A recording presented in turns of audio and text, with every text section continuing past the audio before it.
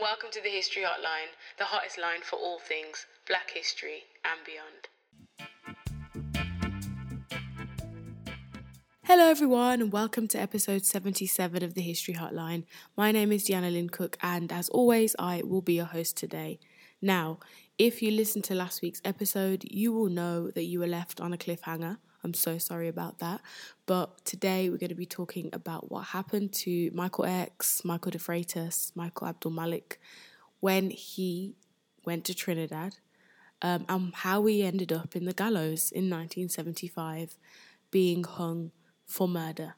Now, it feels like things escalated very quickly. We went from 0 to 100. You know, this man was in England navigating northwest London, and next thing you know, he is in Trinidad on trial.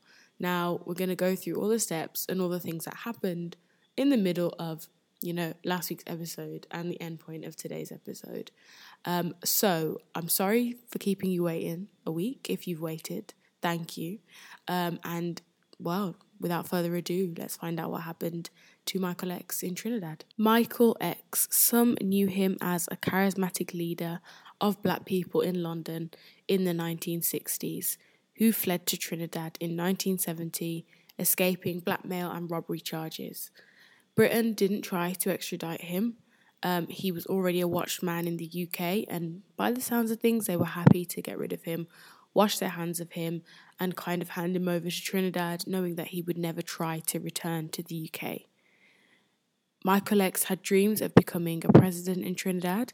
He was somewhat a self-styled black nationalist revolutionary figure of quite radical political ideologies. And with this kind of mindset and these aspirations for Trinidad, and with this mindset, he decided to establish a commune in Christina Gardens in Trinidad and created a Black Liberation Army. Celebrities such as John Lennon, Yoko Ono visited the commune, and, Michael X kind of reveled in this new lease of life and this new situation he was in. He had followers that lived in the commune with him, people that supported his work, and of course that meant that he could further his aims financially as he was supported by people like John Lennon and Yoko Ono. He already had several names, guises, identities under his belt. We've named a few of them already. And he was in Trinidad to continue this work. However, and this is where this episode of the History Hotline turns into a true crime podcast, and we get into the depths, the scary depths, I would say, of these murders that took place. Now, in 1972, policemen investigating a fire, that's a fire, right, at the commune in Arima, in Port of Spain, the commune that's owned by Michael X, in February of that year, found two bodies. One of a man called Joseph Skerritt, who was 24 years old, and one of a British woman, Gale Benson, who was 27 years old, in the garden of the commune. Now, this is where Detective Deanna has some questions, because there was a fire. Assuming the building is burning, why was it that the police would think to dig up the garden? It just doesn't make sense. If you have a fire in a house or a building, you would, assuming put out the fire brigade or whoever else. Why then would there be a suspicion to dig the garden? But these suspicions were there. The police dug up the garden.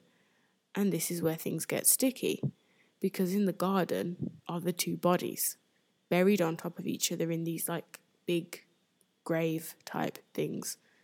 Now, Joseph Skerritt, 24 years old, young man from Trinidad. Then you've got Gale Benson, who's 27, again, young woman. She was a divorced British model in Trinidad with her lover, a man called Hakeem Jamal, who was a black American revolutionary and cousin of Malcolm X. And he was visiting the commune with her. Now, to make matters even worse, because, to murder a white woman is one thing, but to murder the daughter of a former British MP is another thing, and creates international ramifications for this murder, than just a murder that took place in Trinidad with Trinidadian people. An international angle is now imposed, shall we say. Now, both the bodies of the people found were supporters of Michael X and, part of the commune. So we need to kind of figure out what the motive is here. Why has he murdered these people? Has he even murdered these people? What has happened now? Joseph Skerritt, 24-year-old, quite a young man, he was showing signs apparently of turning against Michael X. And one of the reasons for that was because he was told to rob a police station to acquire some guns and weapons, and apparently had refused. And because of that, Michael X ordered his murder, and decided that, he was not with the commune and so must be against it and had to die. That is the kind of power trip you could argue that he was on. And I think this behaviour, not that I'm a psychologist, might link back to some of the work he did with Rackman, and this idea of loyalty and this kind of sadistic violence, again, that comes up. And the way he treated people in Notting Hill is in ways similar to how he's treating people here in Trinidad. Obviously, not to say he murdered anyone in Notting Hill, but he's found guilty of murder in Trinidad. Now, he was buried, him being Joseph Skerritt, his body was buried on the commune. So there's obviously questions about how this has happened. Both bodies were found slashed to death with machetes, and it has been said that was done by Michael in one case, and also by other followers of him on Michael's orders. Skerritt's murder is said to have happened weeks before the murder of Gale Benson. Gale Benson's body was not found for 7 weeks, and those asked about her were told that she had just left. And her lover, Jamal, who we mentioned before, left the commune to the US after her murder, because he was told she'd left and gone ahead. When the commune burnt down, mysteriously, surely there's a link there with it burning down and the police searching the grounds. Both bodies would have been partially decomposing because they'd been there for weeks at that point. And in a New York Times article, and there's 2 that I've used for this episode, there really wasn't much that I could access. I'm sure there's more out there, but that I could physically access as a member of the public right now on these cases. But in a New York Times article, it states that the Crown had charged the defendant, Michael X, with digging a hole in his backyard on the 8th of February 1972. And the same day, a man called Stanley Abbott, acting on Michael's orders, grabbed Joseph Skerritt, jumped into the hole with him, so the graves were dug before they were even murdered. And Michael then struck Joseph Skerritt's neck with a cutlass, which killed him. So with a machete, kind of machete knife type thing, he was murdered by Michael X. Because, as we said, apparently Joseph refused to steal guns from a local police station. Now, this also creates another person, Stanley Abbott, who's also charged with his murder because he was an accomplice to it. There was an eyewitness who gave evidence in the trial, a man called Adolphus Parmasar, who testified that he had seen the killing and had helped cover the body on Michael's orders again, suggesting Michael is the ringleader in all of this violence. And then the motive for the murder of Gale Benson kind of goes back to a conversation had with Michael X and Jamal Hakim, in which it was apparently said that Jamal didn't look good with a white woman at his side, and also that, and I quote, this is in the Telegraph, by the way, that Benson was a passenger. She was sent off to raise money for the commune but had returned empty-handed, so she had become disposable. So Gale Benson, being of some status as a former model and daughter of a former MP, was then seen as a disposable kind of character in this commune because she wasn't bringing in any money, and the fact that she was a white woman as well. And now to Michael X. So when the fire broke out, he was actually on tour in Guyana. And obviously when the fire broke out, the bodies were found as the police decided to dig. So he is not in the country. He's not in Trinidad. Trinidad is an island. Guyana is not an island. It's attached to South America. And so he finds out that they are searching for him and he goes on the run, which really does heighten suspicions because, you know, if you had nothing to hide, some might argue that you would give yourself up or, you know, go through the motions. However, this is Michael X we're talking about now. He's already on the run from the UK for charges there. So in theory, it can be suggested, let's say, that even if he, say, didn't do this, he has reason or kind of maybe the mindset to run because of, you know, who he knows is on his back anyway. But he runs and he gets into some really hilly land trying to go for the border of Guyana and Brazil through the kind of woods and the hills. And he ended up being found, obviously, in an abandoned mine shaft where the police catch him, arrest him, charge him and take him back to Port of Spain. And he's flown back into Trinidad. There's actually a Pathé News real video. It has no sound, annoyingly, otherwise I would have played you the clip, but of him coming off the plane and being brought back to Port of Spain in 1972.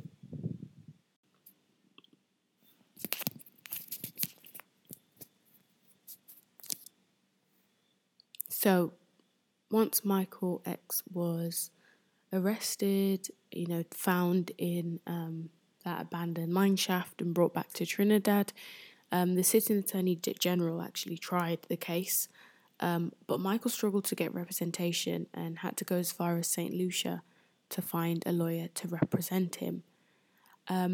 He was firstly arrested and charged and brought to trial for the murder of Joseph Skerritt. So he actually didn't ever stand trial for the murder of Gale Benson. Now, the case with Gale Benson was a problem and it couldn't be tried because there was insufficient evidence. I mentioned the eyewitness that came forward and spoke about what happened during the murder of Joseph Skerritt. This wasn't the same for Gale Benson.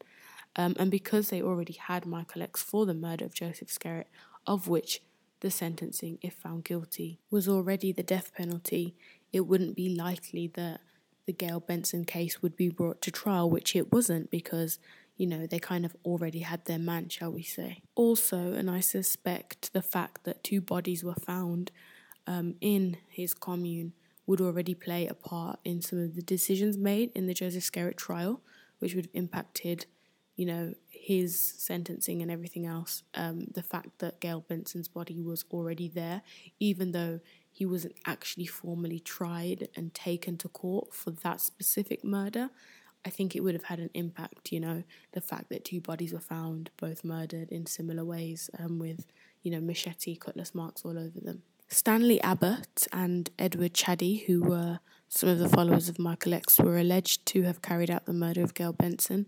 Both were sentenced to death for the murder of her.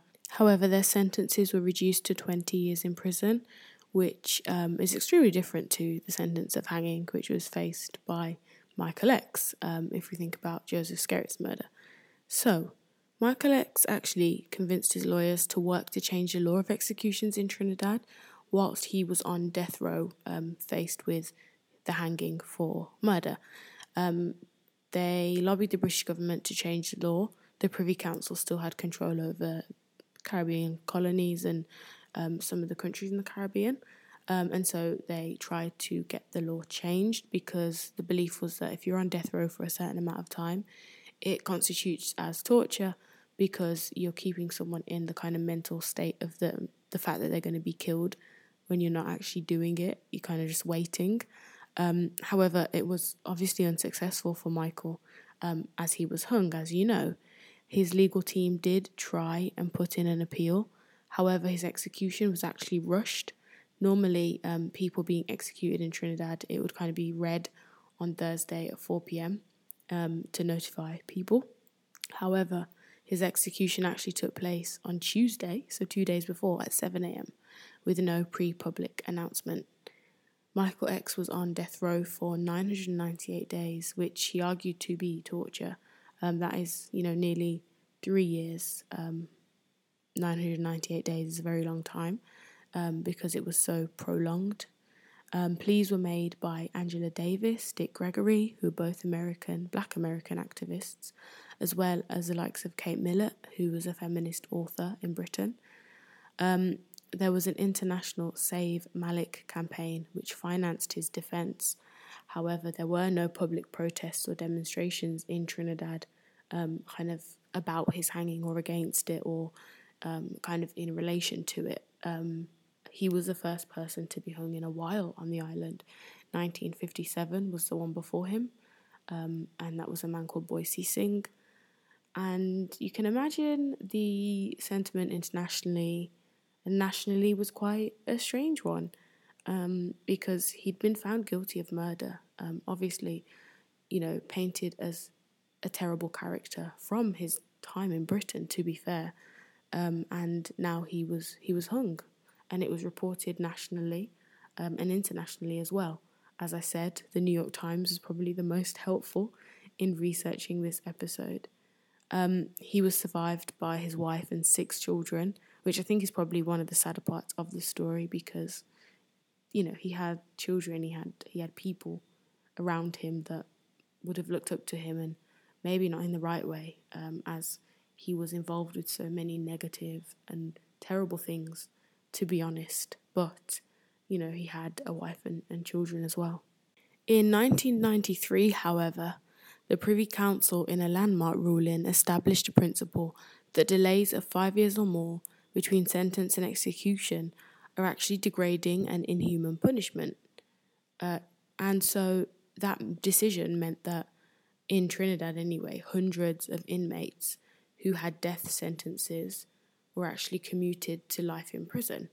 Trinidad and Barbados are some of the last countries in the Caribbean that has a mandatory death penalty for murder, which was something that hung over from colonial British law, still in place today, which kind of thinks and links back to the episodes about, countries like Barbados and Jamaica gaining independence. And when you think about the legacy of colonialism, I'm sure you don't think about the death penalty, but that is one of the things that hangs over in countries like Trinidad and Barbados.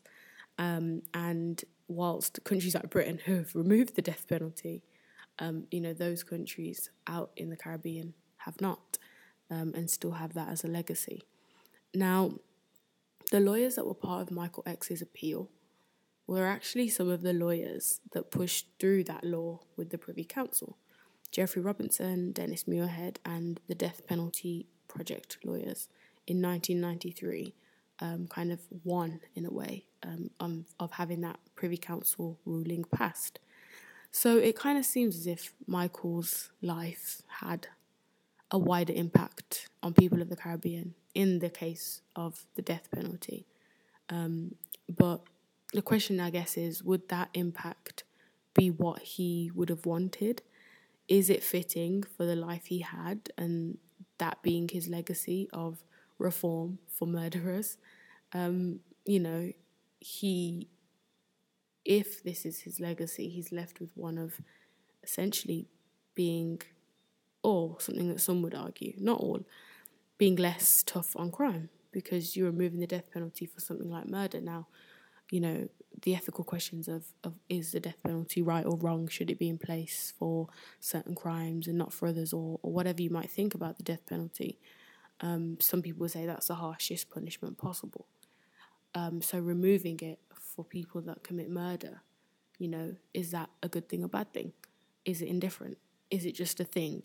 But that is actually kind of linked to the legacy of Michael X's life. And I just find it very interesting because when we think about people, leaders, whatever field that might be in, and now I don't know if you would call Michael X a leader, in a sense, because he doesn't possess some of the positive qualities we would like to attribute to leaders. He was a very problematic, being very kind word and word to describe him, really. He starts off his kind of troubled childhood, and then his ending is, all the more troubled back in Trinidad. And it's just interesting that migration to Britain, all the things that happened to him and all the things he did there impact his life to this point, where he's kind of portrayed now as a sadistic murderer that was on some kind of narcissistic power trip because he had this commune. It wasn't going the way he wanted. People weren't doing exactly what he said, and he ordered them to be killed. Kind of like a powerful dictator that's just lost control and lost his head. So unfortunately for Michael X, it isn't the positive, inspirational story that you might hear on this podcast normally when we think about some of the black figures in Britain that came from the Caribbean or Africa or otherwise. But it's a story that's interesting because it's not a clean-cut story. There's also theories that Michael X might have been set up by the British or other people. And it's a story that I haven't got enough evidence to put out that side. If anybody does, please let me know of any information you have. But, the fact that there was a fire, but people knew to dig up the garden, were those bodies planted there? Did he actually do it? We will never know. But his life was taken for it. And in some ways, people would say justice has been served. In other ways, people might say it hadn't been. And I'll leave that up to you to decide. But that is the kind of life and times of Michael X. If you want to read more or find out more about Michael X and his life, there were 2 New York Times articles that I will try and link in the Instagram and Twitter posts that I do, although I don't have permission to do that from the New York Times, and I had to pay a subscription to access those articles, so I feel like they're behind a paywall for a reason.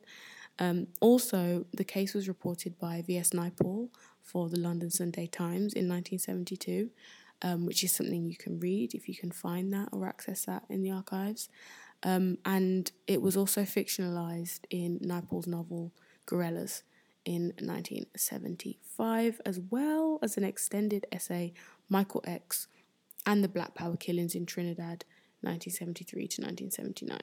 So, you got many little things you can read more about or find out more about. And, going back to the first episode I did on Michael X, I watched a documentary which was about his life, which is something that I believe is on Sky still, that you can watch. There is also a book by John Williams, Michael X, A Life in Black and White, and many other articles about him and his life.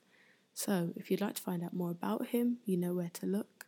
But that is all from me for now, so thank you so much for listening. I hope you have a wonderful week.